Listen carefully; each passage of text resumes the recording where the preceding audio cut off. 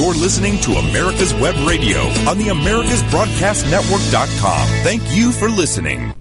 Welcome back into the Doctor's Lounge. I'm your host, Dr. Hal Scherz. Every week we bring you the information that doctors talk about in doctors' lounges all across the country so that we can prepare you for the fight for healthcare freedom that you need to wage so you can advocate for yourself and for your family. This show is brought to you by the Docs for Patient Care Foundation, which is the only physician-led healthcare think tank in the country. The show is supported by the Docs for Patient Care Foundation, and we need your support. So please go to www.d4pcfoundation.org and please contribute generously. Today is a show that I wish I didn't have to do. But it's something that I, in my heart, wanted to do, and it is a tribute show. On July 30th, the world lost one of the great ones in Herman Cain. He contracted COVID-19, and after an up-and-down course that lasted about a month, he succumbed to this silent killer. So today I want to devote this show to Herman's memory and dedicate it to him. I wrote a piece in Town Hall about Herman that was shared on different social media platforms, Twitter, Facebook, and others, over 4,000 times and had over 9,000 likes. And I'd like to read it to set up the show today. So please bear with me and just listen. Herman Cain was my friend. Herman collected people. If you found your way into his world, you became part of his collection. There may be those who have had longer relationships with Herman, or more personal relationships, or closer relationships. But if Herman took an interest in you, he made you feel as though you were as important to him as anyone else in his life. My first encounter with Herman occurred in 2009 when he was a substitute radio show host for Neil Bortz on his nationally syndicated radio show. Herman was especially interested in healthcare reform, with some crediting him with torpedoing Hillary Care during a scathing rebuke in a 1993 forum held by President Bill Clinton. During the national Obamacare debate, Herman often devoted entire shows to this issue. As the founder of a national advocacy group, Docs for Patient Care, I found myself drawn into these on-air discussions. I became known to Herman as Dr. Hal, a name that stuck with me since that first phone call. I became a regular caller whenever he was on air, and Herman often relied upon me for the kind of inside baseball information on healthcare issues that a practicing physician with healthcare policy interests could provide. When Herman became a presidential candidate during the 2012 campaign, it was my great honor to support him. Docs for Patient Care brought together hundreds of doctors, and Herman came to address our group, exhorting us to fight for our patients and for our profession. He connected with us and understood how government control of healthcare would hurt patients and destroy American healthcare, which Herman, as a survivor of stage 4 colon cancer, openly acknowledged was the best in the world. During the 2012 campaign, when Herman was ascending in the polls, he was the victim of unsubstantiated claims of inappropriate behavior dating back to his days as the CEO of the National Restaurant Association. Rather than put his family through a painful process, he withdrew from the race and went back to broadcasting and political commentary. Herman took over Neil Bortz's show as a full-time host, and we continued discussing healthcare on air and off. Docs for Patient Care became a leading influence in the direct primary care movement, and Herman was completely behind this model of healthcare delivery. To him, it epitomized the kind of healthcare freedom that he always believed Americans were entitled to. He returned to speak at one of our large annual meetings in 2018 to a group of doctors that had left traditional medical practices to deliver health care directly to patients for an affordable monthly fee. Herman loved to learn about all of the innovative and entrepreneurial efforts that were taking place in healthcare. To him, this is what made American healthcare great. He was very optimistic about the future of healthcare provided that government just got out of the way. He believed that doctors, not government, not private equity, not hospitals, knew how to do healthcare best. He loved all of the deregulation that President Trump had pushed for and why he supported him in 2016 and why he was a leader of the Black Voices for Trump coalition in 2020. Herman was an American success story. He excelled in everything that he did. His resume is extraordinary. He was a successful businessman, the president of a national trade association, a member of the Kansas City Federal Reserve Board, a successful radio and TV personality, a political pundit, and a successful presidential candidate who withdrew to spare his family embarrassment.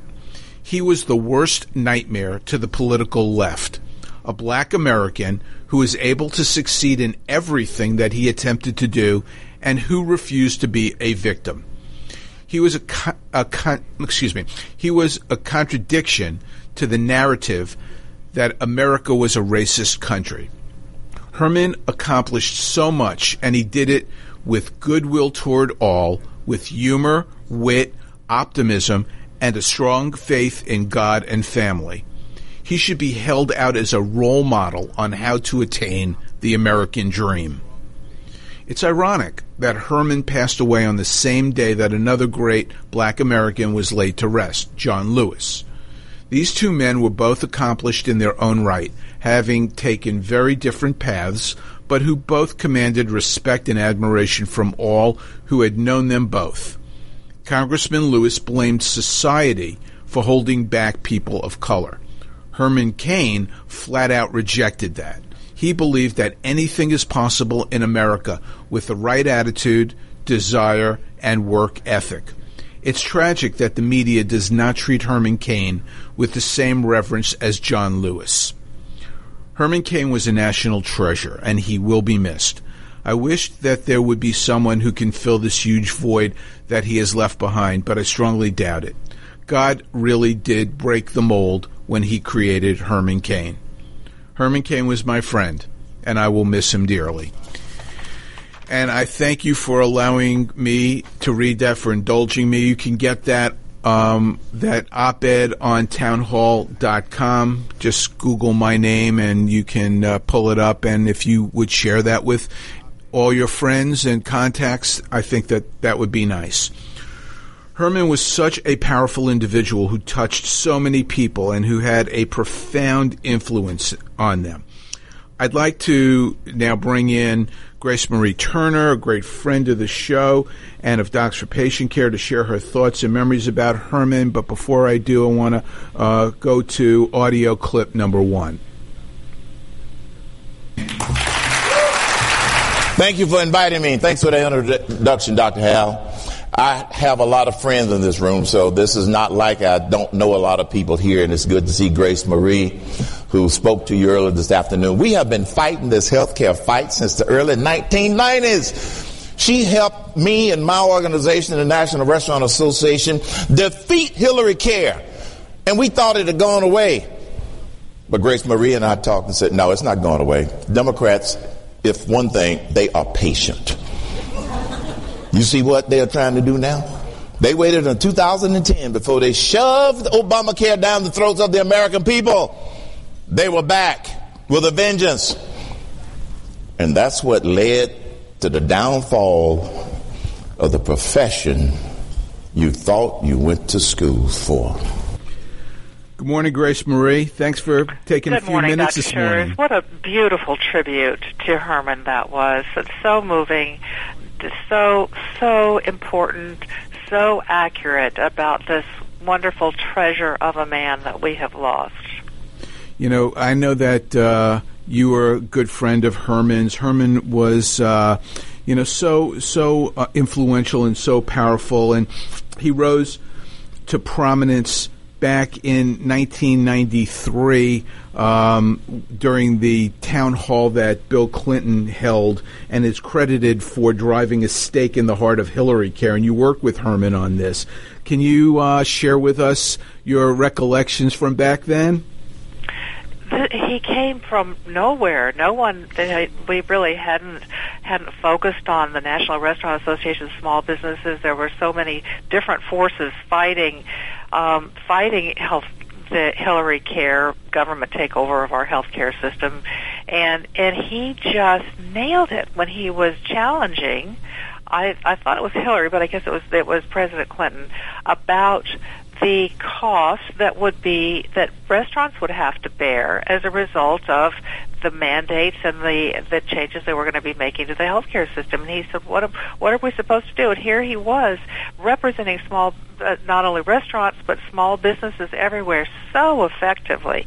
And he really became a spokesperson for the people who would be impacted by this law. He was brilliant. He was a brilliant and happy warrior, always. He brought humor, but so much intelligence to the many battles that he was engaged in.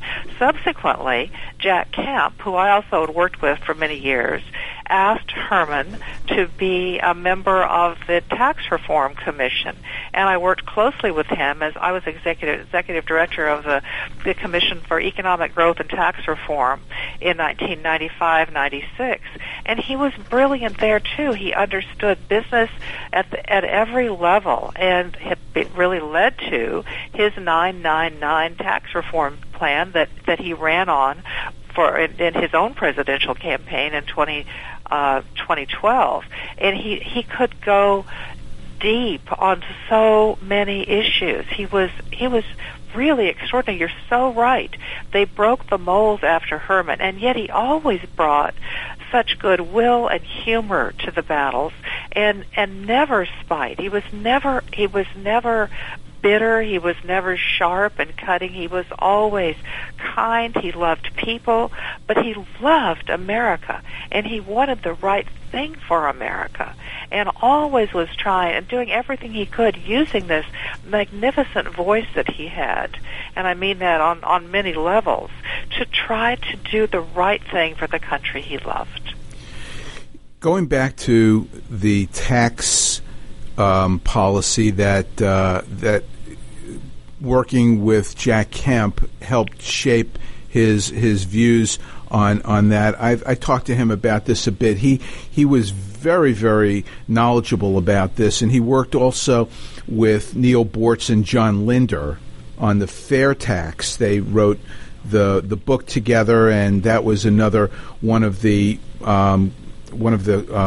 popular alternative tax plans that was introduced back in the 1990s and early 2000s.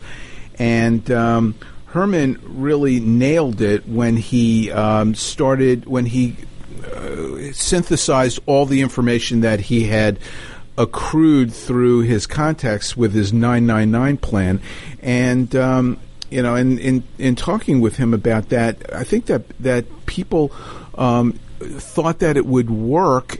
People, like Art Laffer, the people who were influential in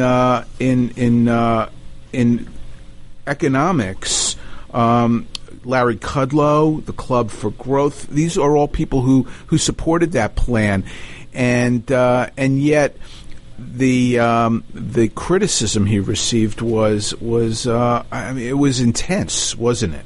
It was, but it was based on a philosophy that pervaded all of his public policy work, and that is, let's get the government out of the way. The government should not be picking winners and losers, whether we're talking about medicine or whether we're talking about tax policy. Create a level playing field for everyone, give everyone the same opportunities, and let the rising tide lift all boats. That was the concept between his tax reform plan, and certainly behind his great deal of work that he had done on health reform. He wanted doctors and patients to be in charge of medical decisions, not government bureaucrats. And wherever he could find an opportunity to make that case, he did that. And that's, I think, why he so loved you and loved Docs for Patient Care, the Docs for Patient Care Foundation, his wonderful address to your group in 2018, where he really laid it out, not only from his personal experience in hugely valuing the health sector and the physicians that treated him and allowed him to recover from the stage 4 colon cancer that he described, and his respect for physicians who have direct primary care practices, because that allows them to have that one-on-one relationship with patients without the interference of government. So whether you're talking about medicine or tax policy, it was the same idea: get the government out of the way. So after you first met Herman during the Hillary Care era, share with us your experiences working with Herman after that. How did you? I'm sure he came to you on numerous occasions to really help crystallize his ideas about healthcare. Well, yes, absolutely. He had me on his radio show a number of times, and that was always a way for him to bring experts in to educate not only him and brief him, but also his audiences. And so you really felt like you had an opportunity to help him understand issues that he may not live and breathe every day, but to really see where the debate was moving. And he was very supportive of our work with the Health Policy Consensus Group. He said, thank you for bringing together so many different groups to come together around core ideas of consumer-driven health reform, patient-centered health reform. And he always wanted to know where was the debate, what was the next issue, whether or not it was the Medicare Modernization Act that allowed private plans to stay in Medicare, or whether or not it was the many different proposals that we've been talking about now our Healthcare Choices Plan. Always interested. How are you moving the needle? How are you advancing the debate? And I know that he was supportive of the many things that the administration has been doing over the last several months to really free the health sector from so many burdensome regulations that really get in the way of people being able to do the right thing for patients, allow innovation to continue, and really give doctors and patients, once again, the opportunity to do what's right for patients, not what some government bureaucrat says they have to do. Always, that was the center of his philosophy. But he always wanted to know what's the next bill, what's the next policy proposal, so he could actively engage in that. And many people on Capitol Hill and in state capitals, as well as in the business community around the country and really around the world, really respected Herman for his policy advice.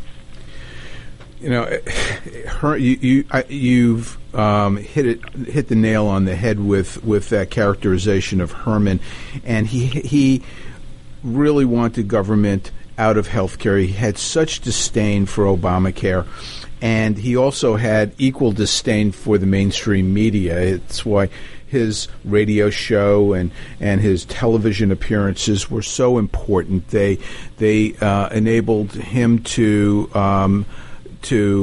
counter the narrative that was out there. Let's cue up soundbite number 4, David. And so very quickly, some people need to understand that health care and health insurance are two different things.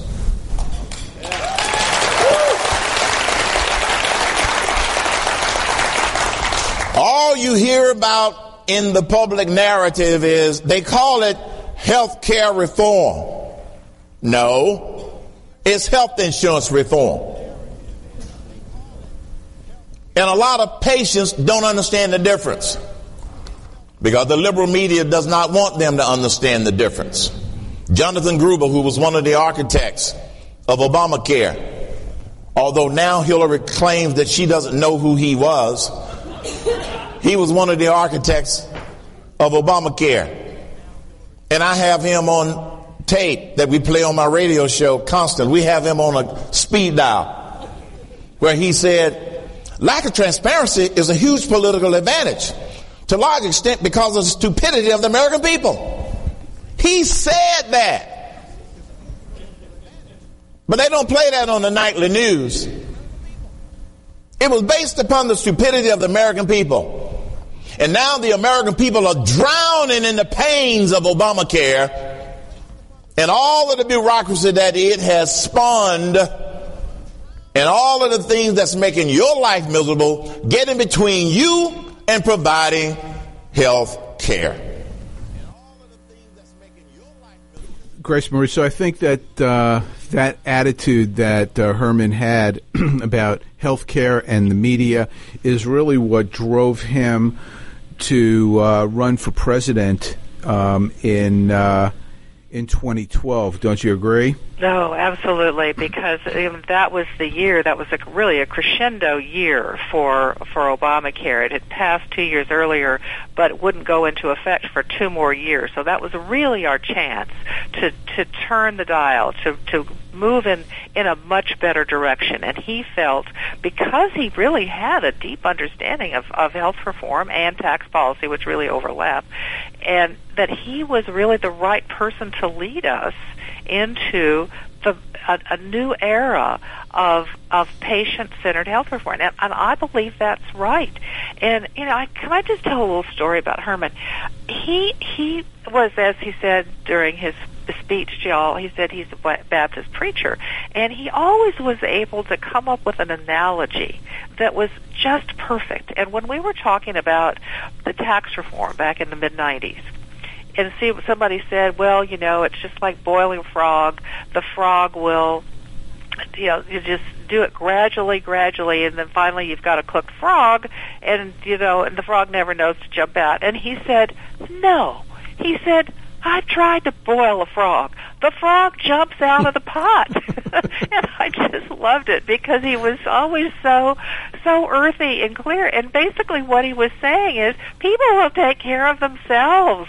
You put enough pressure on them, you've got to give them an escape, and that's what he wanted to do. He wanted to give people other options to get out of a system that was increasingly dominated by government. My colleague Mark Pauly, a professor of economics at the Wharton School, University of Pennsylvania, has done some research saying that 80% of our health sector is either directly or indirectly controlled by government at one level or another. And it's so difficult now to escape. Herman really was the man who could have led us in a new direction had his campaign been successful. And he was such a threat to the left, as you said, Hal. Such a threat to the left because he was brilliant. He connected with people. He understood policy, and he would have brought huge new constituencies with them to see the world of opportunity that not only he lived, but that he wanted to create for millions, tens of millions more Americans. I as I said in my op-ed that I read, or that I wrote and read, the comparison between him and John Lewis was really startling. How the media handled that, and I think that the wrong people are elevated in this country nowadays to the if the media had taken the time to highlight Herman and to elevate him the way that they did John Lewis, I think that young people need role models, especially the black community, where they feel that the possibilities are limited, and Herman is a great example of what's possible and what somebody can achieve coming from nothing. His mother was a domestic, and his father was a chauffeur for Woodruff from Coca-Cola, and so that's what young people need to hear about. That's the kind of person they need to emulate.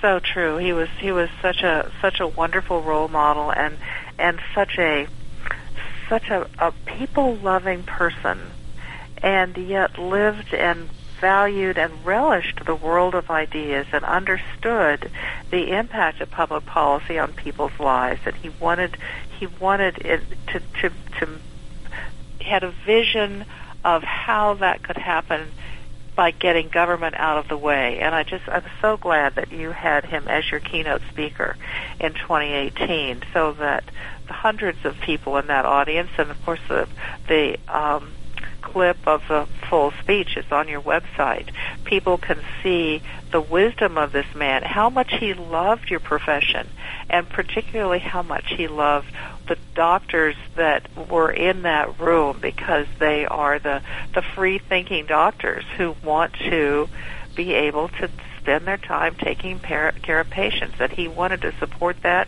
in every way he could. So he was really thrilled to have been invited to speak at your conference, and talked about how what good care you took of him, what a wonderful person Felicia was to work with, and making all the arrangements. I felt both warmed and very sad when I rewatched that speech yesterday, because I realized what we've lost. Yeah, I feel exactly the same way. We're going to be going to a break in just a couple of minutes, and I don't know if you have time to stay with us, Grace Marie. I'm going to talk about some other things about his life, and I would love for you to be on the show with me and recall some things. But if you have to sure. step off, that. I can stay.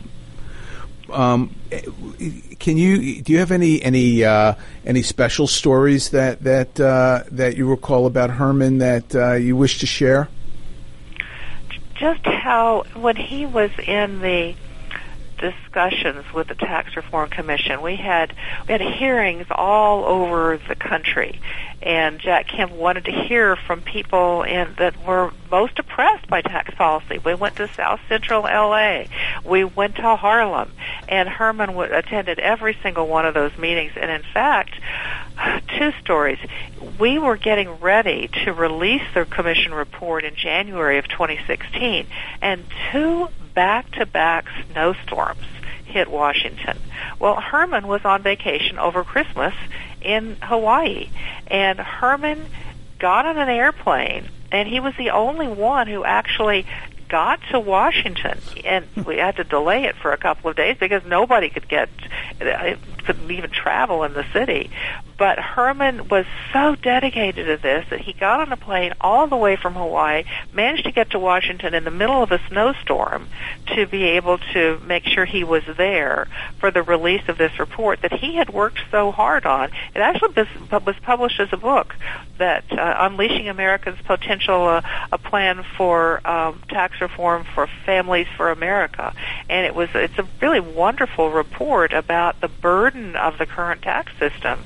And he was very proud of his work with it, and really moved heaven and earth to get there, to be there for the release.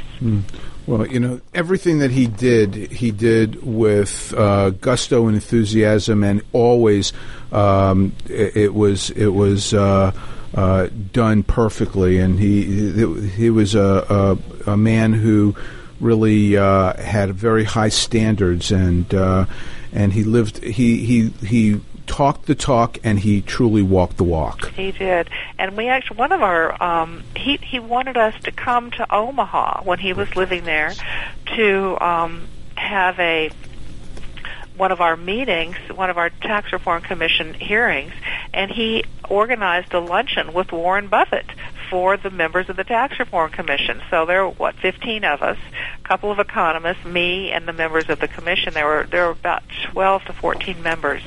And we spent 2 hours with Warren Buffett talking about tax policy. So he really was always trying to figure out how can we not only educate the members of the commission, having a chance to spend 2 hours with Warren Buffett, but also how can we educate Warren Buffett on tax policy, because his ideas were not in concert always with those of Herman and Jack Kemp and conservatives. Wow. Well, we're going to go to a hard break right now. You're in the Doctor's Lounge. My special guest today is Grace Marie Turner, the CEO, president, and founder of the Galen Institute, and we're having a tribute show to Herman Cain, so please stay with us. The Docs for Patient Care Foundation is your way to join the fight and become a member of an organization created by doctors for patients dedicated to fighting for your healthcare freedom and preserving the doctor-patient relationship. Get a pen and paper. Write down www.docsforpatientcarefoundation.org. That's www.docsforpatientcarefoundation.org. Go to our site and please make a generous tax-deductible donation and join the fight today. Thank you. Hello, I'm Dr. Mike Karuchak. Have you ever wondered what doctors talk about amongst themselves?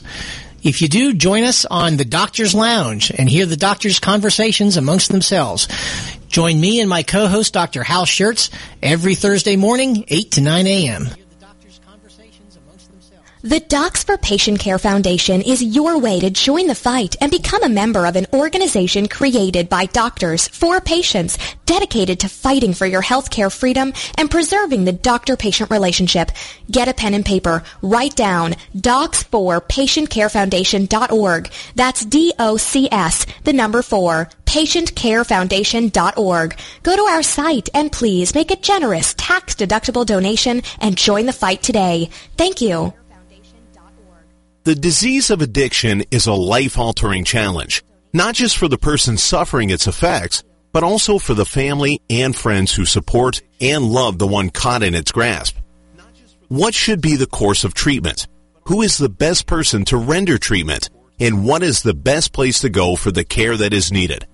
We know that you want answers to these and many more questions. Call 770-696-9862 and speak to a representative of the Atlanta Healing Center. They can tailor a program specifically designed to address the needs of the person suffering with an addiction or give you guidance as to where that help may be found. Information is the key, and the trained staff at AHC is here to assist. If you wish, you can also get more information on the website located at www.atlantahealingcenter.com. And Dr. Mays was famous for some of his most powerful and impactful quotes. You'll probably find this one in the book that they've been so kind to give you. When Dr. Mays used to say, "Let it be borne in mind that the tragedy of life does not lie in not reaching your goals. The tragedy lies in having no goals to reach for." It's not a calamity. He said it's not a calamity to die with dreams unfulfilled, but it is a calamity to have no dreams. We're back in the Doctor's Lounge. This is a tribute show today to good friend Herman Cain. I've got a good friend also with me to remember Herman and the great things that he did in his life. Grace Marie Turner, the CEO and founder of the Galen Institute. What a life Herman had, didn't he, Grace Marie? He did, and he was somebody who, if he were here now, he would say, never give up the fight. He said it must always continue to fight for what you believe in. And here was this, talk about somebody who epitomized the American dream, as you said in your introduction. He absolutely believed that anything was possible in America. Here, as you say, he came from the humblest of beginnings, but he had a family, parents who taught him the value of hard work, if you work hard, you can succeed, and taught him that education matters, and they made huge sacrifices for him to be able to have a good education, and he worked hard not only at that education but looking for every opportunity he could, and always setting goals, as you'll hear when he in his speech, that he had a goal that he was going to have a job that paid $20,000 a year. That to him was just almost unimaginable success from the humble beginnings. And he says in that speech, he said, yeah, we were poor. I know that now. He says, but we didn't really know it much then. We didn't have a TV set to compare ourselves. He says, we just had a happy, good, solid family, and learned that if you work hard, you can succeed. And he knew that if he did that, if he continued to keep his eye on the goal, and he was promoted one of his early jobs. He got a job that paid $20,000 and $20,001, and he said, I'm on my way. And he just never looked back. People probably really are unfamiliar with Herman's life and bio, and I'm going to just throw out some things that he's done, because he's almost Horatio Alger in some ways. I mean, he's done so many different things and so much.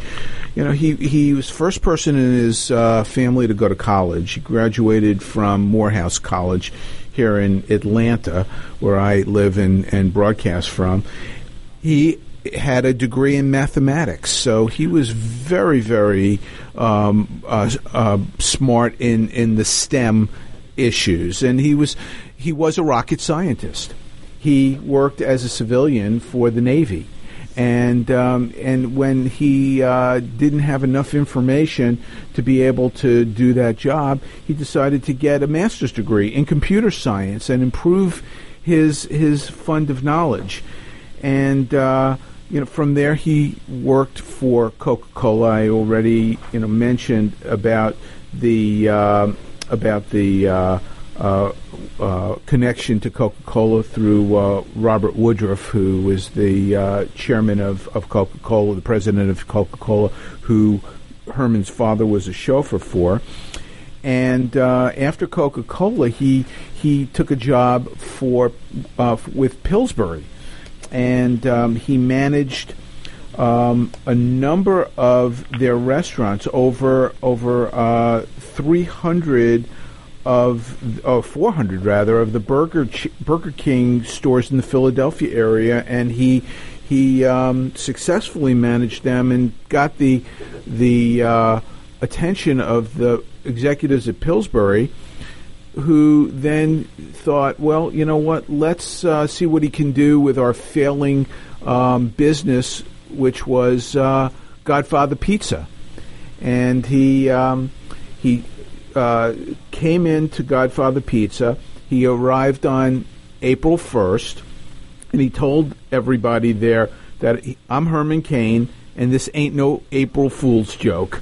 We are not dead. Our objective is to prove to Pillsbury and everyone else that we would survive.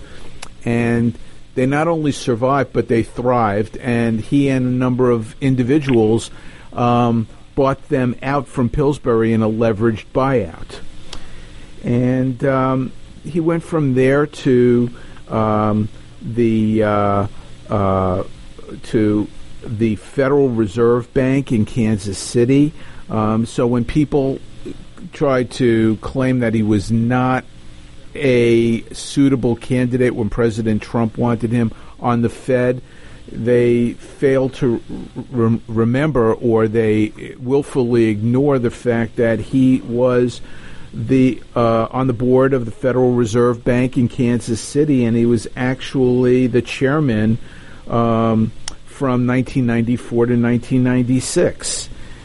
And he was on the boards of major corporations, Nabisco, Whirlpool, Reader's Digest, and then he decided that he would get into politics, and I guess that's when we all You learned about him earlier than I did, because I learned about him, Grace Marie, from his radio show days, well after his entry into politics. But in 2012, and this is one of my regrets, that we don't have any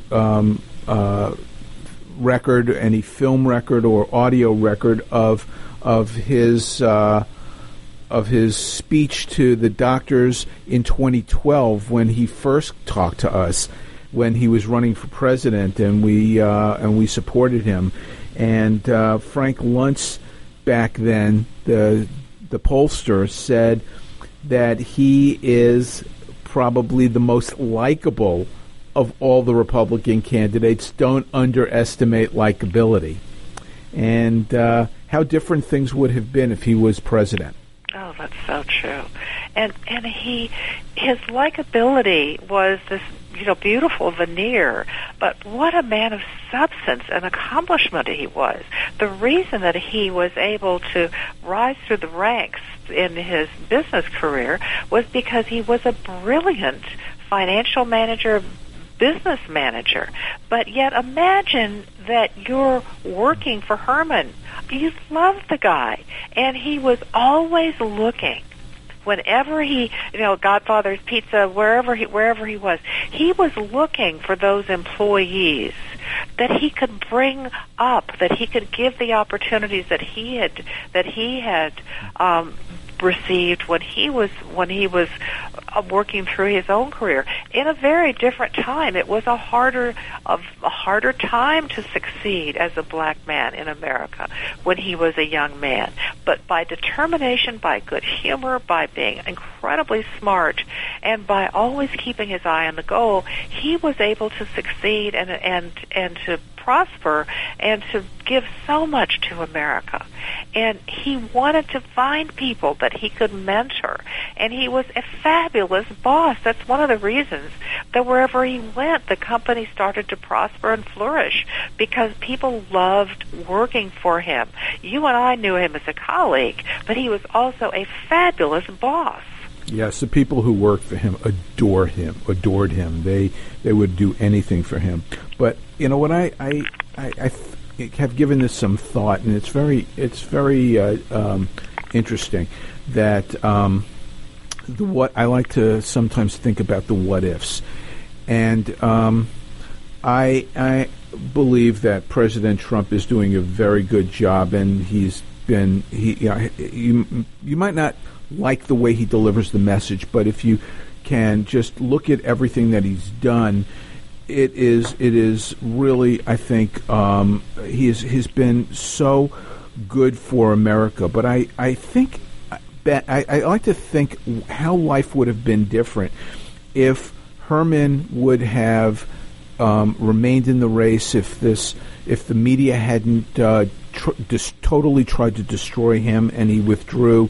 I think that we wouldn't have Donald Trump, because there would have been no need for Donald Trump.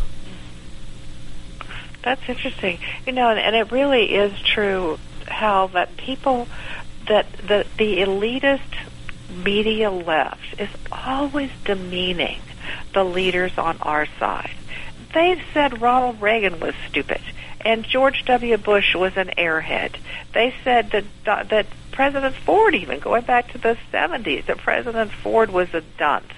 And now they're saying that Donald Trump is ignorant.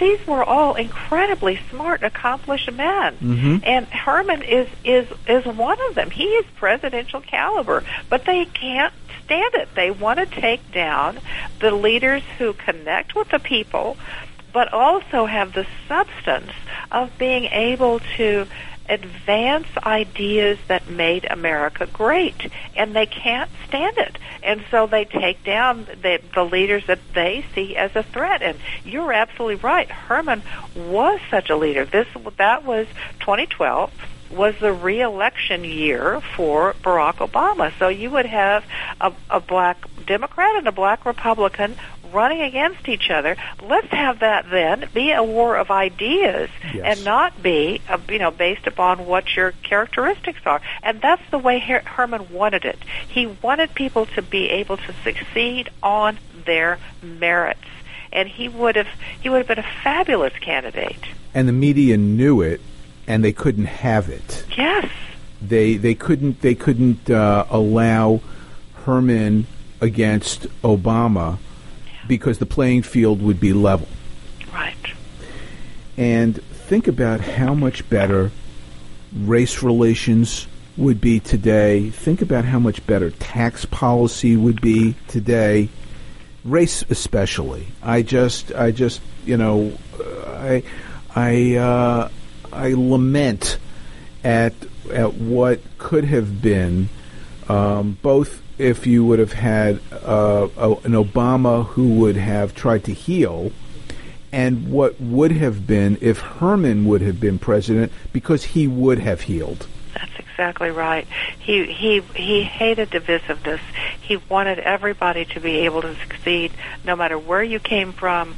If you worked hard and you focused on the kinds of things he did to get an education so that he could contribute in his business career and work hard every single day, then he wanted to build policies into our government, into our country, that would foster those goals. And what he would tell us here, I'm sure, Hal, is he would say, you must not give up. Yes, you're right. President Trump has some rough edges, but the people that he has brought into government at all different levels have those same convictions of wanting to make America a better place. And those are the things that I think we were seeing before the coronavirus crisis. Mm-hmm. We were seeing the results of the policies. And, of course, Herman was very good friends with President Trump. And the president learned from him. So Herman was advising this president and, in a way, working through him to help him see the ways to both communicate and to make the right decisions. So that I think that the Trump administration actually is imbued with a lot of Herman's ideas, and they were the things that are actually and were allowing this country to create more jobs, particularly after having the lowest black unemployment rate in history, the lowest Hispanic unemployment rate, the incredible growth of small businesses around the country, all decimated by terrible decisions. I know you've had other programs on this about management of the crisis. Do not ever let public health officials put them in charge of the economy of this country, because they're really decimating it by not looking at the protecting those populations that most need protection. But that's another story. But Herman, his ideas really have lived on in the Trump administration, and all of the people that are working tirelessly, day and night, to make those ideas reality. I was privileged to have been invited to the White House Christmas party this last year. And I sat at a table with a man from the Department of Labor, a political appointee from the Department of Labor. I don't do a lot with the Department of Labor, but he said, our philosophy is really different. He said other administrations, they'd come into a mine, and he dealt with mine safety. And he said, they're always looking for trouble. What are you doing wrong here that we can shut you down? He said, that's not our philosophy. Our philosophy is, let's go in and see what we can do to make sure you're operating safely, to look ahead, to work as a partner with you, to make your workers safer, and to see what government can do to help you. Imagine that. But that is the philosophy that you see throughout this administration. Does that get any attention? Absolutely not. But doesn't that sound a lot more like Herman? Oh, totally. Than somebody that's going to come in from the left trying to shut down a mine? 100%. You brought up COVID just a couple of minutes ago, and the media has been so unkind to Herman. at best, they're saying that he brought his disease upon himself because he was a mask denier. Can you imagine that? I mean, saying this thing about someone who contracted COVID, that they brought it on themselves, and it gets even worse than that.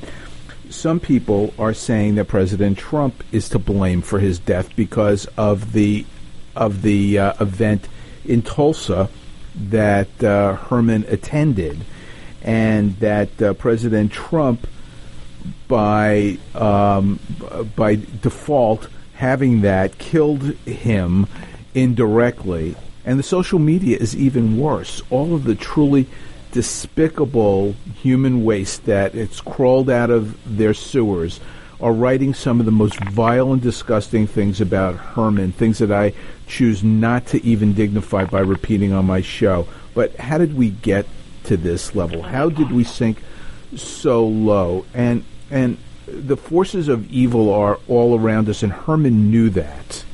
And he thought that through goodwill and wit and humor, he can lift up everyone around him to make them better, and that's how he lived his life, and what he was all about. I'm going to go to one soundbite right now. We're going to cue up number 8.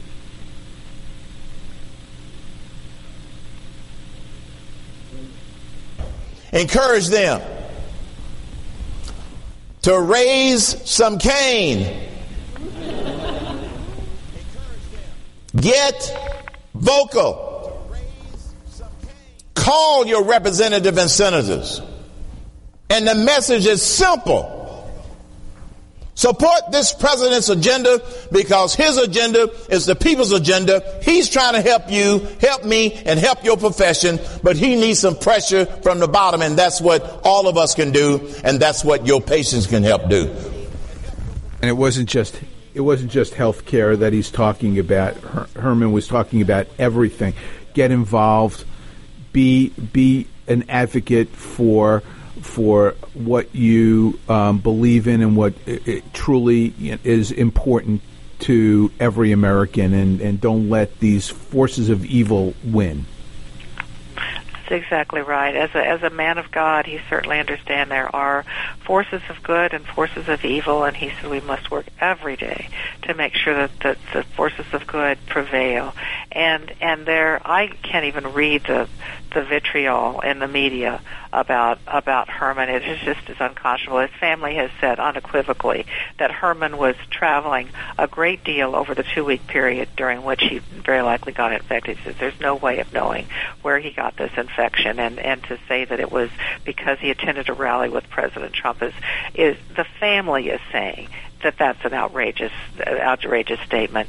And yes, it's tragic that we have lost Herman, but he died doing what he loved, getting out there, having his voice heard, working for change, working for a better America. And I think our challenge and our charge is to really learn from that, and for each one of us to think, what is the opportunity that I'm going to have for my voice to be heard? Just like Herman was first heard in that town hall in 1993 when he was challenging the ideas about the cost and the burden to small business of this government-run health care proposal, the Clinton care proposal.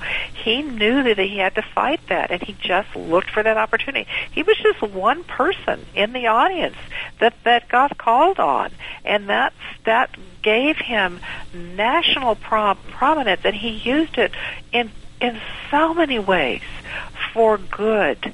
And he very likely, there would have been, if it hadn't been that, some other thing would have brought him to national prominence because he had that force, that power of wanting to having a strong voice for good, and he looked for every opportunity to be able to make sure that people understood the right way for this country to go, and in thousands of different ways, through his radio program, through all of his speeches, through his work with commissions and boards and small meetings.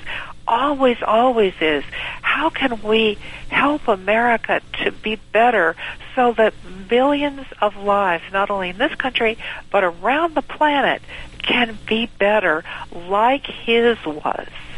Absolutely. I wish he was here so to hear what he would have to say about Joe Biden's vice presidential pick. I would have just absolutely just loved to have his opinions out there and heard what he would have to say.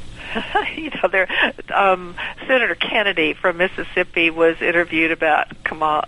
We're supposed to say Kamala. Kamala.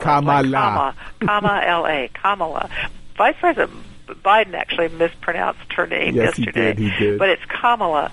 He said, she's like Alexandria Ocasio-Cortez, but without the bartending experience. Great. That's the kind of line Herman would have loved. Yes, he would have. Well, we've spent an entire show remembering Herman Cain, and this has been a show that I wish I didn't have to do, but I'm glad that I did it, and I'm glad that I did it with you today, Grace Marie Turner, the president and founder of the Galen Institute. I'm going to close out the show and then come right back with one last statement with a story that he told at the meeting that we have on YouTube that I thought was a great story. So let's play that before we close out. This afternoon after lunch, I went and got a cool beverage at the pool bar. I didn't go swimming. And there was a gentleman sitting at the bar. I didn't know him, and I sat down, and we just started talking. We had talked for probably about 20 minutes.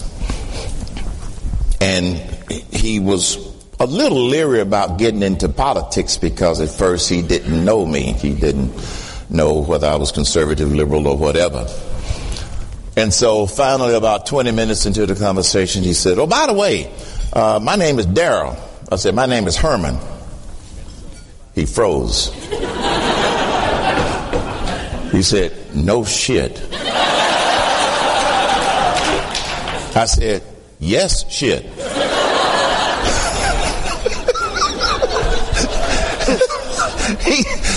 He froze. He said, "What's your last name?" "Cain." "The one I hear on the radio every day?" "Yep, I'm the one." He said, "No, you're not." I said, "So you calling me a liar?" "Do you know I had to show him my driver's license before he would believe me?" It's bad when you think people know who you are. No, they don't. Then you got to prove who you are with your driver's license, okay? And then he says, "So why are you here?" I said, I'm here for a conference called Docs for Patients Foundation. They're sponsoring a conference on direct patient care. He said, "Really?" I said, "Yeah." He said, "What are you going to talk about?" I said, "I'm going to talk about health care." He said, "Why did you come down to speak to 250 doctors?" I told him there was about 250 y'all. I said, "Dr. Hal asked me." He said, "Who the hell is Dr. Hal?" I said, "Trust me, you'll hear about it next week on my radio show. But I want to thank Dr. Hal. I want to thank Felicia. I want to thank Beth. I want to thank everybody that has made my accommodations and my visit here absolutely wonderful and delightful. Thank you. And thank all of you." Herman was my friend. I'm sorry he is gone. I will miss him. Grace Marie, any last words you'd like to say? To just have all of us need to think about Herman, this wonderful man, this wonderful memory, the happy warrior that he was, and how much he would ask us to continue to do everything we can to fight for the freedom that really drove all of his work in business and in politics throughout his life. All of his speaking was about freedom and really freedom for doctors and patients. He loved you all and wanted to support in every way he could. And he's an inspiration to me and will continue to be an inspiration to me. And I hope to everyone listening today and everyone who was in that audience in 2018. I couldn't have said it any better. Thank you for being with us today in the Doctor's Lounge. I'm your host, Dr. Hal Scherz, and I'll be back with you in 2 weeks next week. Stay tuned for my co-host, Dr. Scott Barber. You're listening to America's Web Radio on the AmericasBroadcastNetwork.com. Thank you for listening.